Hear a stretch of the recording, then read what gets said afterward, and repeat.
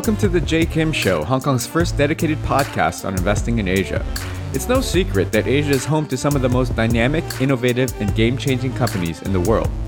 Join us as we survey the land to find the most profitable investment opportunities that will allow you to capitalize off this next wave of wealth creation. If this is your first time listening, thank you for stopping by. This podcast is produced with the goal of providing actionable insights with every single episode. And now, onto the show.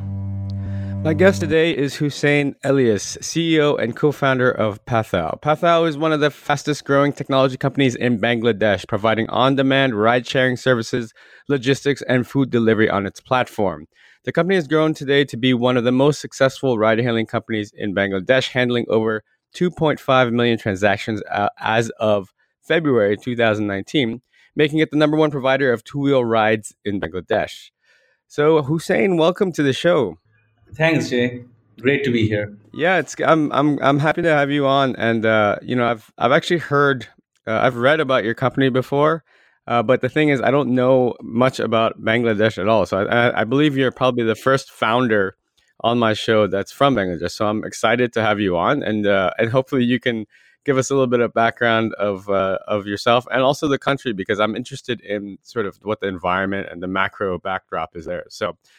Maybe you could just why don't we start with an introduction of yourself as a person, as an entrepreneur? You know, where are you from? Where did you study? Where did you grow up? And how did you become an entrepreneur? Yeah, awesome. And thanks, Jay, for having me on the show. It's very exciting to talk about Pathao and Bangladesh. Right. So I'll start off with a little bit of info about myself. So I was born and raised in Bangladesh. I grew up here. I studied over here. I have all my friends and family over here. So, and even before Pathao, I started a few other companies over here as well. Right. I was trying to find something which had a product market fit. So back in started with making us the Spotify for Bangladesh. This was back in 2013, and it was a very good product. It was a product we were proud of. But in 2013 in Bangladesh, we were just graduating out of dial-up, right? So we just had the 4G being rolled out in 2014. So internet speed was very low. So having a streaming service did not make a lot of sense.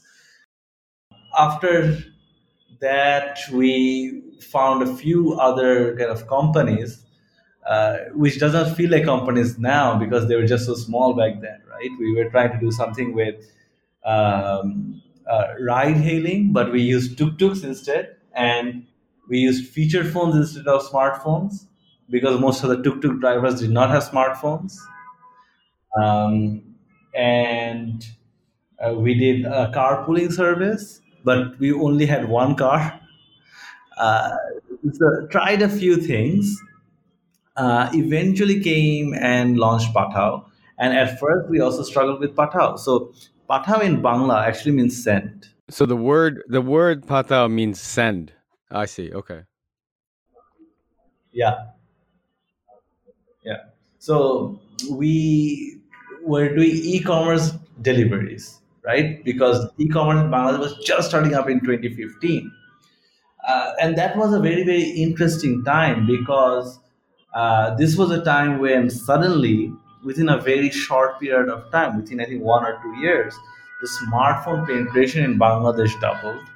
4G rolled out, so and more people had access to cheap and sometimes unlimited internet, and people's GDP has also grew. So I'll come back to Pathao, but a little more information about Bangladesh itself.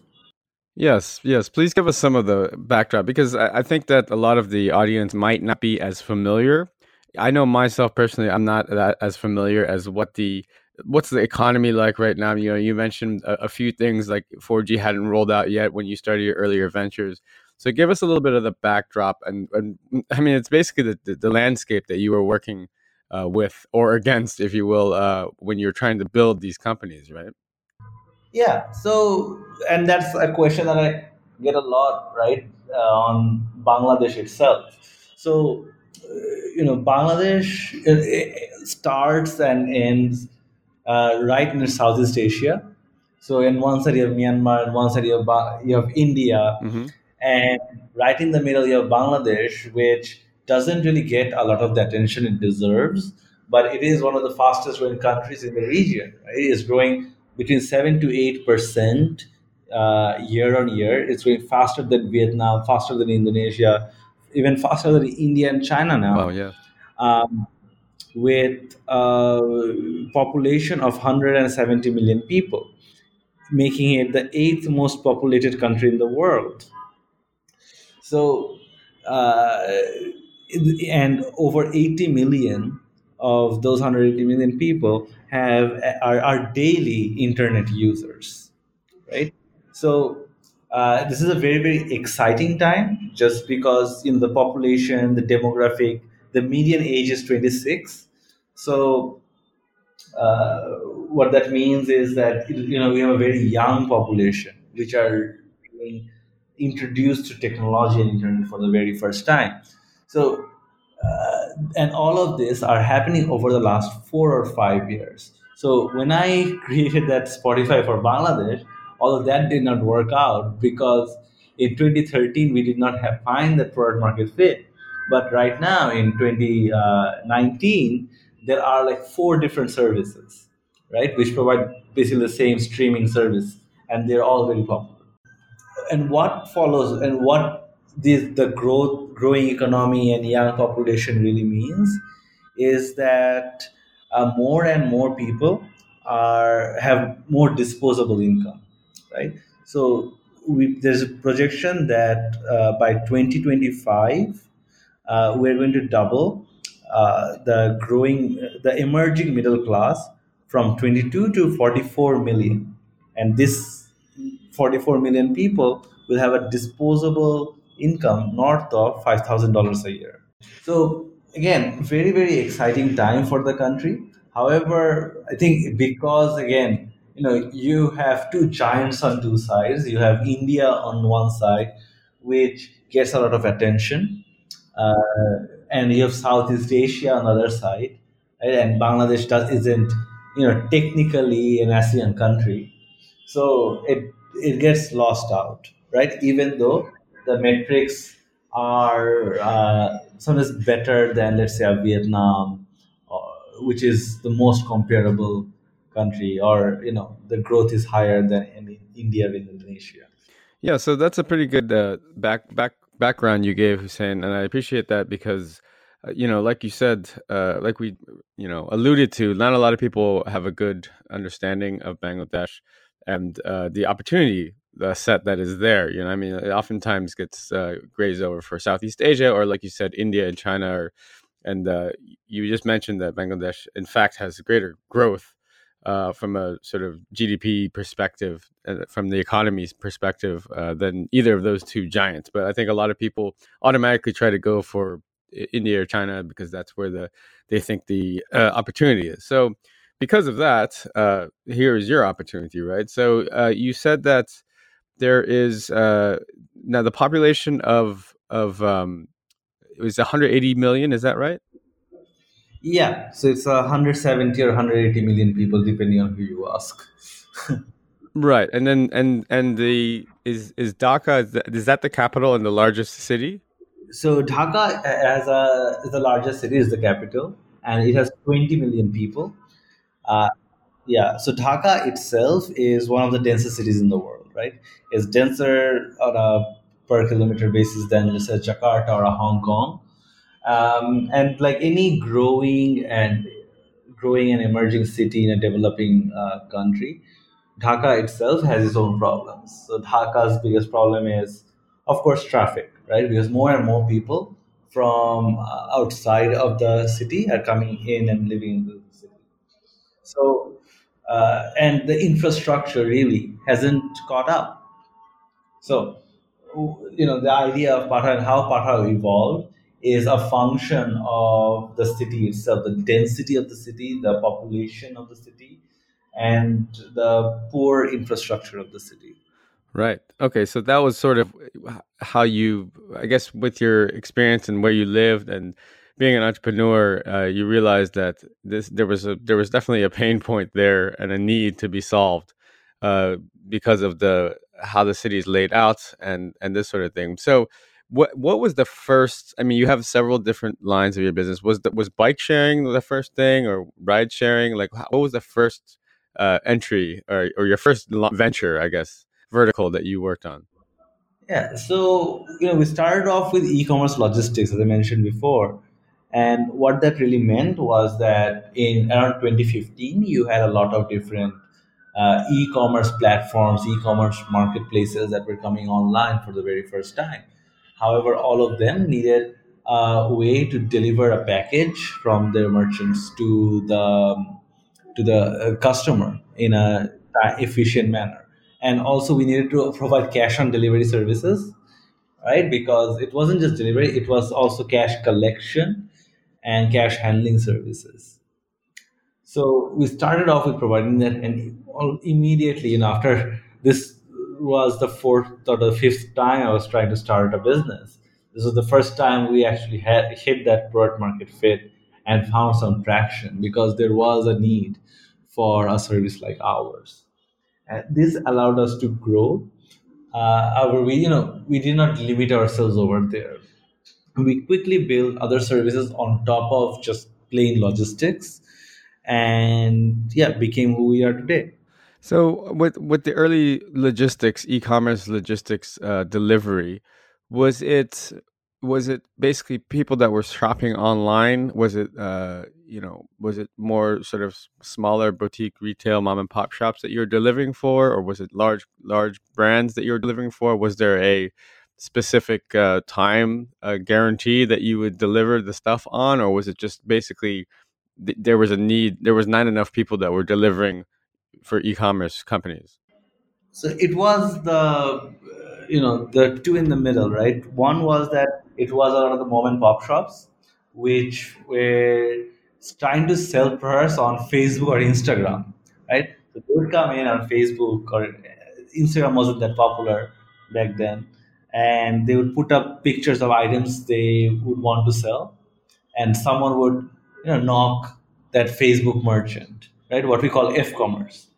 They would knock that Facebook merchant, and uh, they would say that, hey, I want this product, can you get it delivered? And then the merchant would contact us, and we would pick up the product from the merchant, we deliver it to the customer, pick up the cash, and return the cash back to the merchant, right?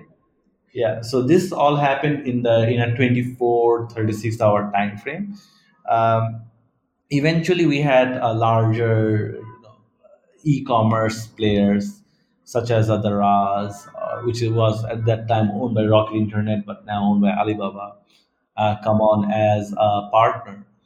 But even today, most of our merchants, we have over 10,000 merchants, right?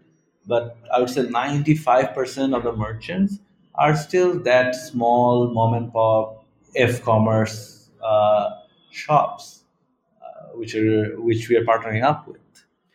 This is interesting. So, Hussein, one of the things that I noticed is that by the way that you describe your service, it appears that it's still a very cash based society there, because you describe delivering the package, but then also taking the money back to the vendor, right?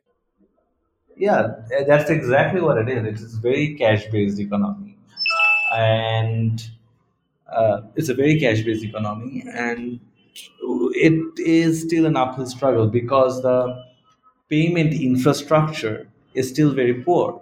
Only maybe 1% of the people actually has a credit or debit card, right? And maybe 3 or 4% actually has a bank account.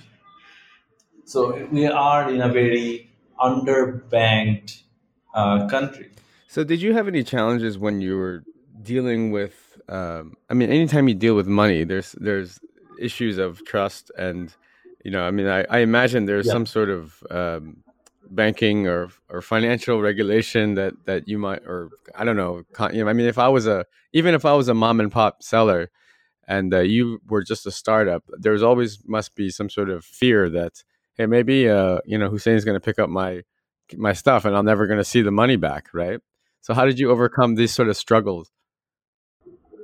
I feel like at that point in time, right, there was a lot of competition, right, because there was a need for this. So there's a lot of people who are coming in into this market, and that's exactly what had happened. That some of these e-commerce logistics players basically took the product, did deliveries, and then ran off with the money. Um, However, what we did was, we just built on the trust that the merchants placed on us. There was no regulations, right? It's still cash based, so there is a lot of risk. But we just made sure that, hey, whatever product we deliver, and customers get their money on time, the merchants get their money on time, right? That is one of our key North Star metrics, our key KPI.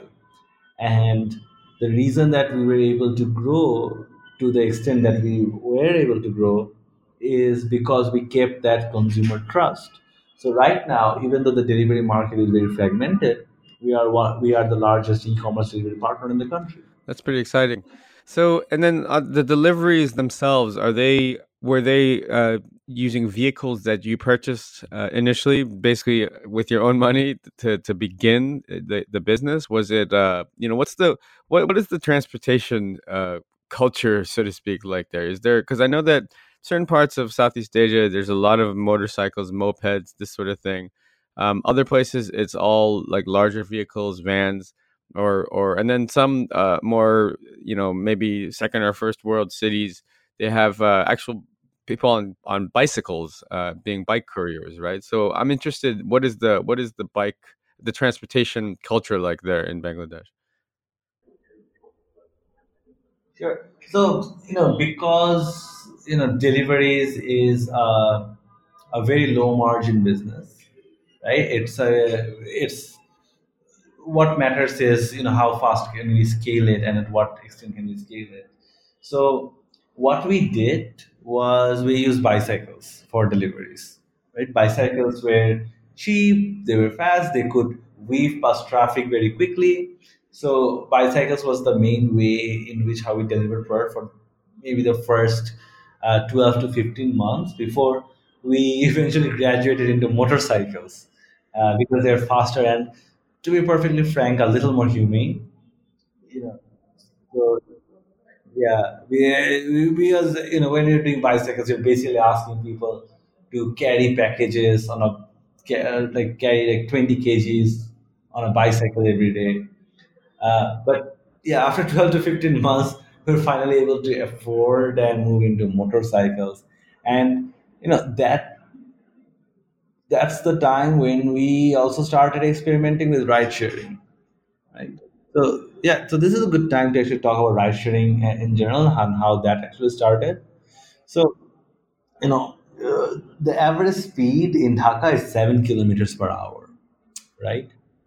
Yeah, it's faster sometimes to walk. Yeah.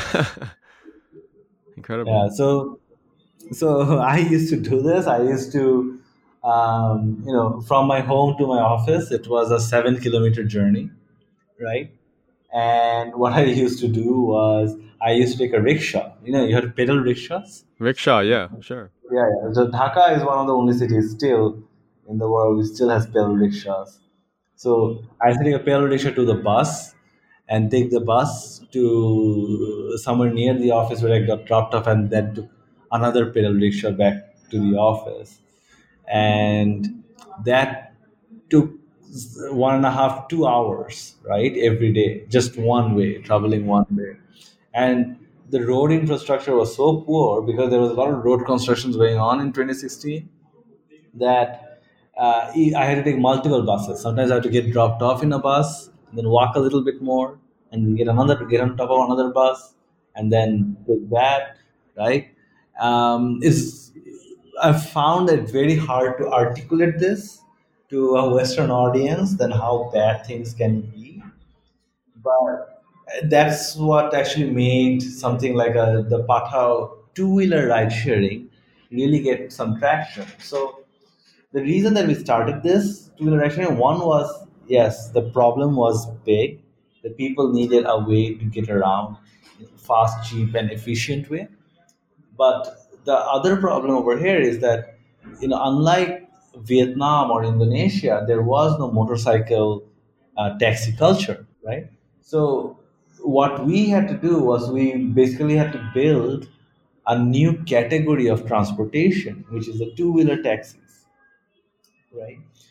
And at first that presented its own challenges because people, again, we didn't really have a brand at that point. We didn't really have an app or anything like that. All we did was, we bought five motorcycles, which uh, from 12 o'clock to 5 o'clock, they were doing deliveries of packages. And I had a Facebook group, I had a WhatsApp group where my friends would message me that and say that, hey, Elias, I need a ride at 8 o'clock in the morning from my home to my university. Can you pick me up?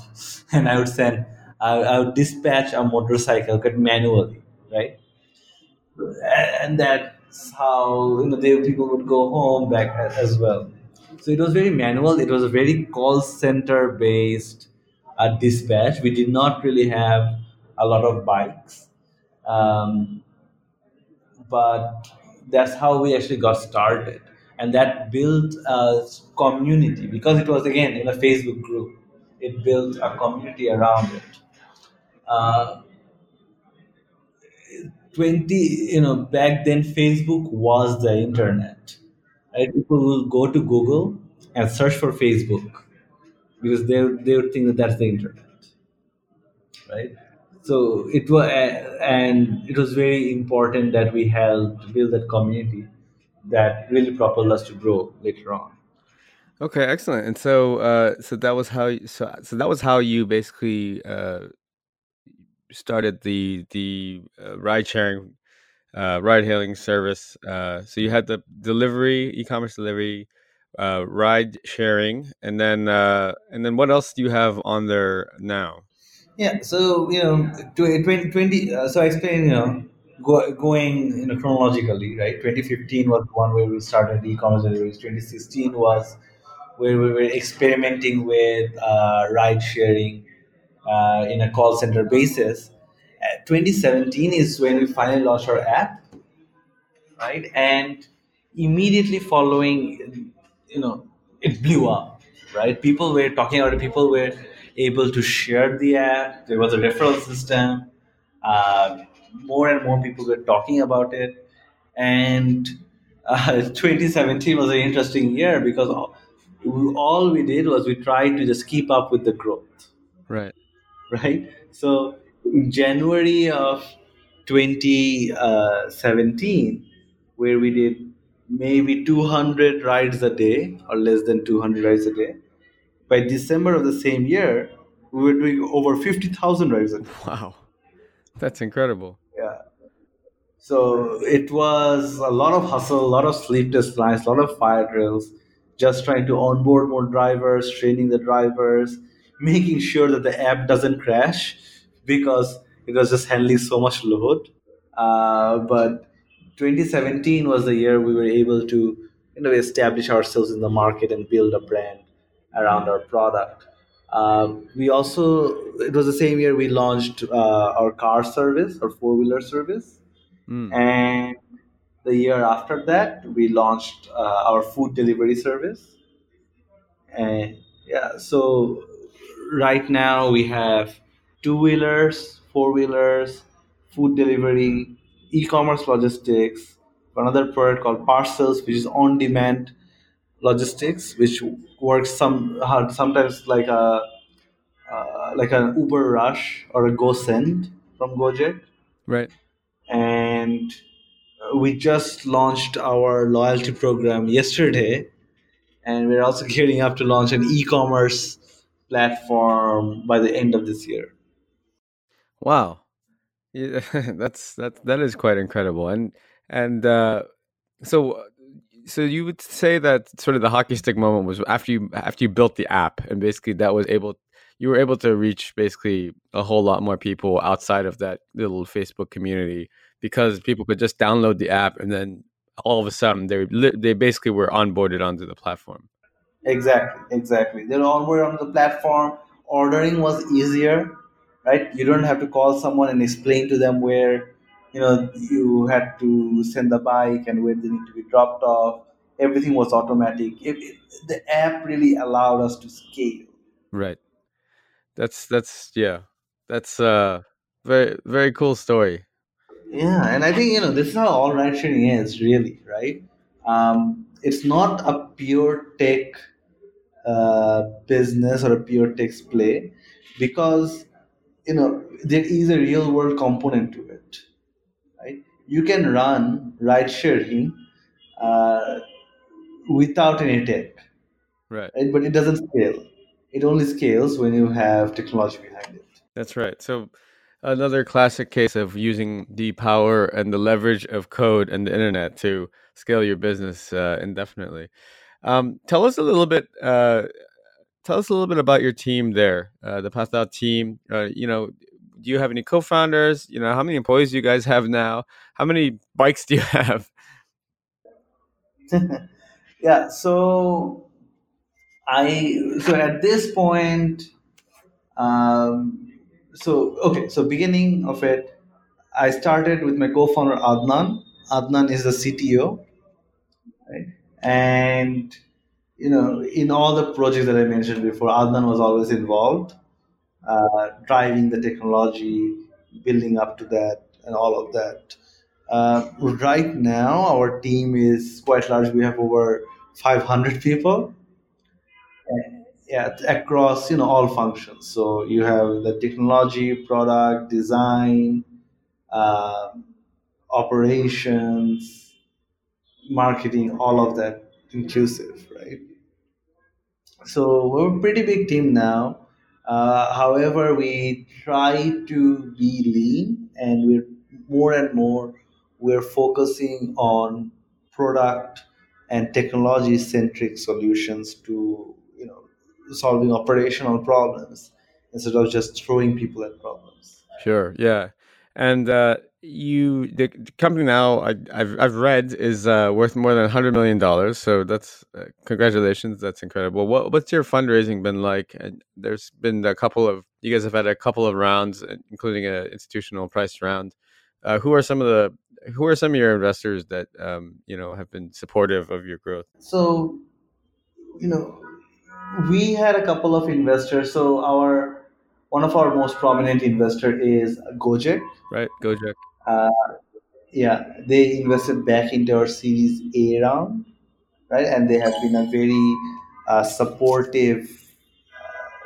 They have been a very supportive investor. We also have had Open Space Ventures, which is a Singapore-based VC, which is also very supportive, as well as Battery Road Digital Holdings, which is our seed investor, and has participated in every round we have had. So over time, we have raised over $35 million. So Gojek, for those listening, you're probably familiar with. I think they're Indonesia, right? They're also a very similar uh, service as what you guys do, sort of on demand. I know they have ride sharing and payments and food delivery. Is there Speaking of that, what's your competitive landscape like? Because I imagine that the same, I mean, you saw this opportunity. I'm sure you're not the only one that saw the opportunity, given the infrastructure and the backdrop. There must be other players out there. Obviously, it's probably difficult for someone like a Uber or Gojek to come in themselves, so it does make sense for them to invest into a local player. Are there any other local players out there that are, close competitors of yours? I think so. There's because we're in so many different categories, and we have geared ourselves to be a super app and a platform. There are competition in every sector, right? So if I were to say that's ride sharing, right? So Uber is actually here, and Uber is competing with us on both two wheelers and the four wheeler segments. Uh, yeah. On food, we are competing as Food Panda, and also recently launched Uber Eats. In the delivery sector, there isn't a lot of the international players, but there's a few local players over here, such as e-courier or Sundarban courier, which we're competing against. Yeah, E-commerce, you have other Raz or an Ashkir deal, which is a local player. So category wise, there is a lot of competition. Yeah.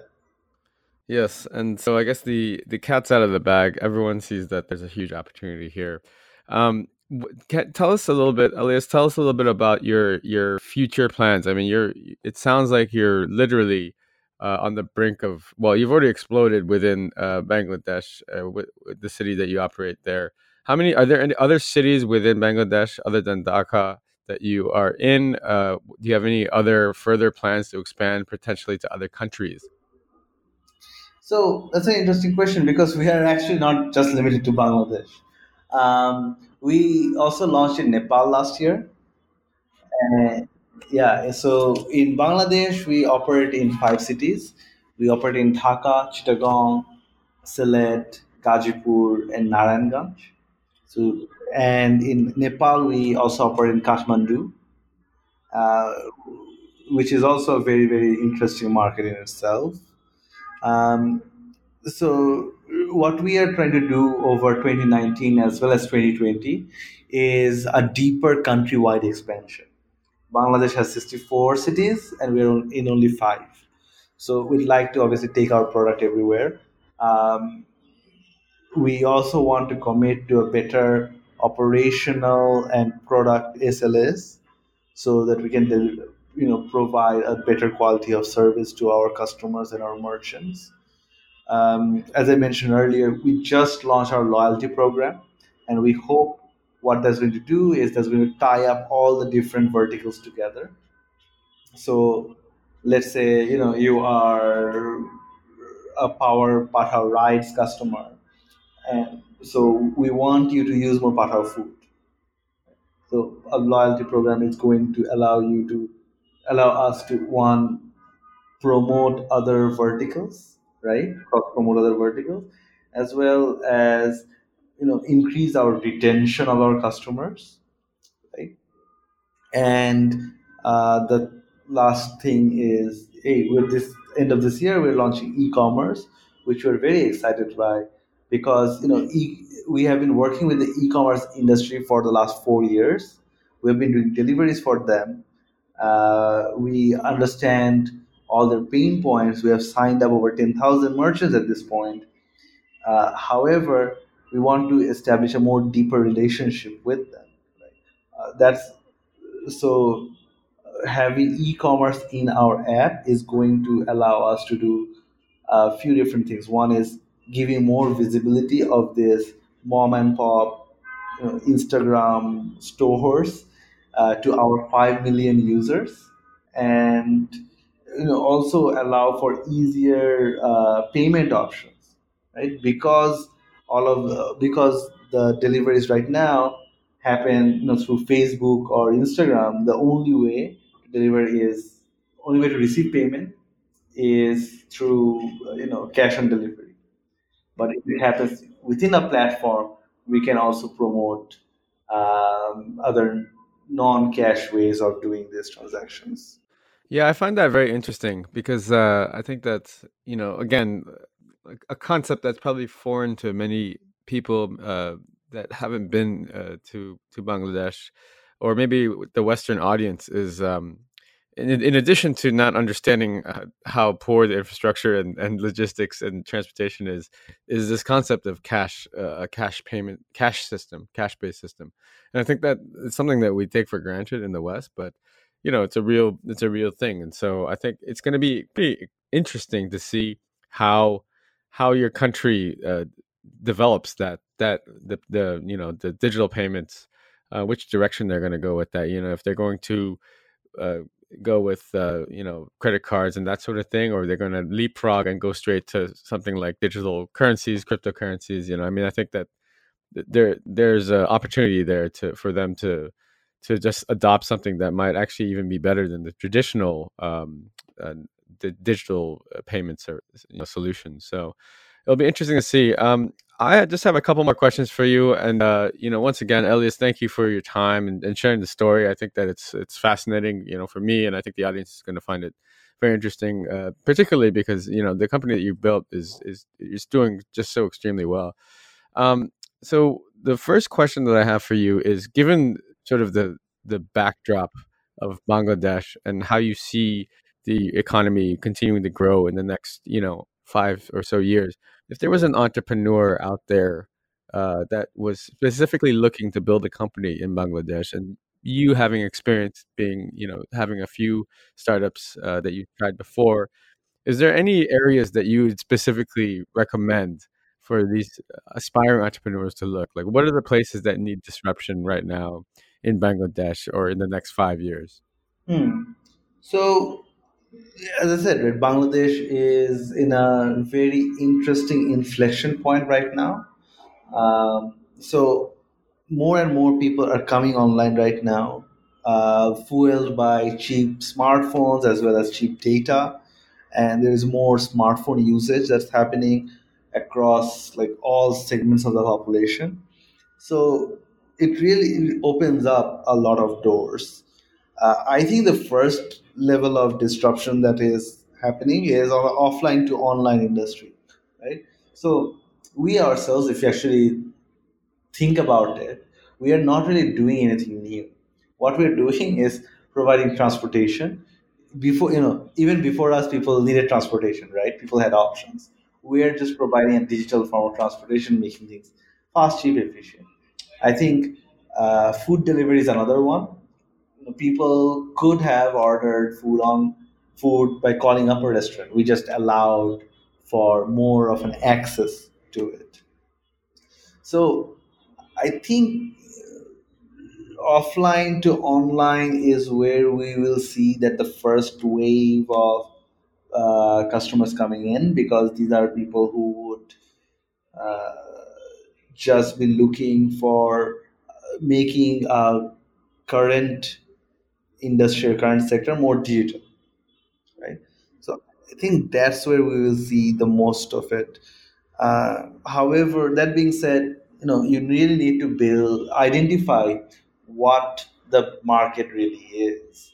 Um, I would say that for our success, it wasn't just finding the product market fit, because the product did not exist before us, right? There was no bike taxis in Bangladesh.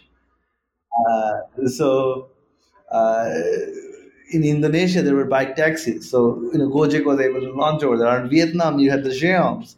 So bike taxis made a sense, right? We had to create a category. So there was an uphill battle, but it made sense because the problem was so big that it needed a new solution. It needed a solution that wasn't there. Um, but we got lucky. I would say we got lucky.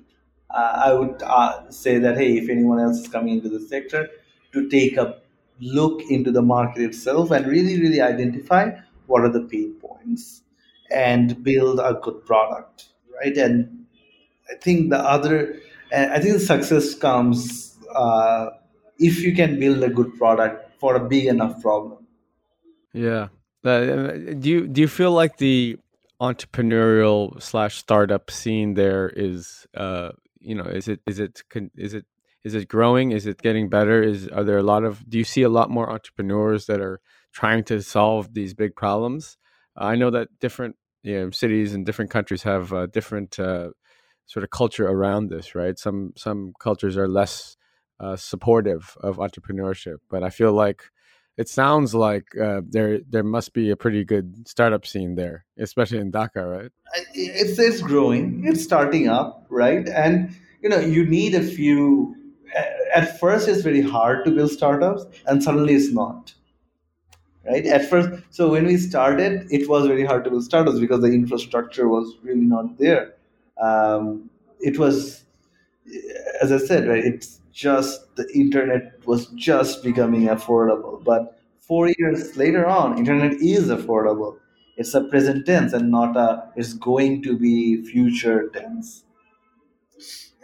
So now you have a lot of different startups which are popping up, a lot of different accelerators, and also VCs are starting to take notice that there is a market, and it's a market where there isn't a lot of competition. It is a market where their macros line up, the population is interesting, the growth is interesting, and this is a market that is undercapitalized compared to its neighboring countries. So more VCs coming in means that more startups are succeeding, right? And they have more capital to play with. Absolutely, and it also helps to have success stories such as your company. So, the more successful companies there are, there's more seasoned entrepreneurs like yourself that can help mentor and give back to the community as well. So it's a virtuous circle. Elisa, thank you so much for your time. Just the final question is basically where can the audience listeners find you or follow you or learn more about Pathao? Yeah. So I have a website, hmelius.com, hmelius.com, Hmm. right? It has all my contacts and everything. I'm usually very active on LinkedIn and Instagram. Okay, great. So yeah, so that's where people can follow. Also, our website, pathao.com, pathao.com, is also always up to date, and we keep it up to date with more of our product launches and our service updates. Great. And is are the LinkedIn and Instagram, are those your personal profiles or the company's profiles? So those are my personal Okay, so ones. what's your Instagram handle? And I'll get the listeners to follow you. Yeah, it's el.vista, El El Vista. Vista. Okay, got it. We'll put that all in Yeah, the show notes. And yeah, thanks again, Elias. It's very. It was good hearing from you, and thanks for sharing the story and giving us a little bit of education as well on Bangladesh and the economy there. And look, we wish you the best of luck, Pathao, and your future success. Sounds like you guys are solving a huge problem and doing a very good job at it. So thank you for coming on the show and sharing your story. absolutely. And thanks, Jay, for having me here. This is a pleasure. Definitely. Take care. All right, bye.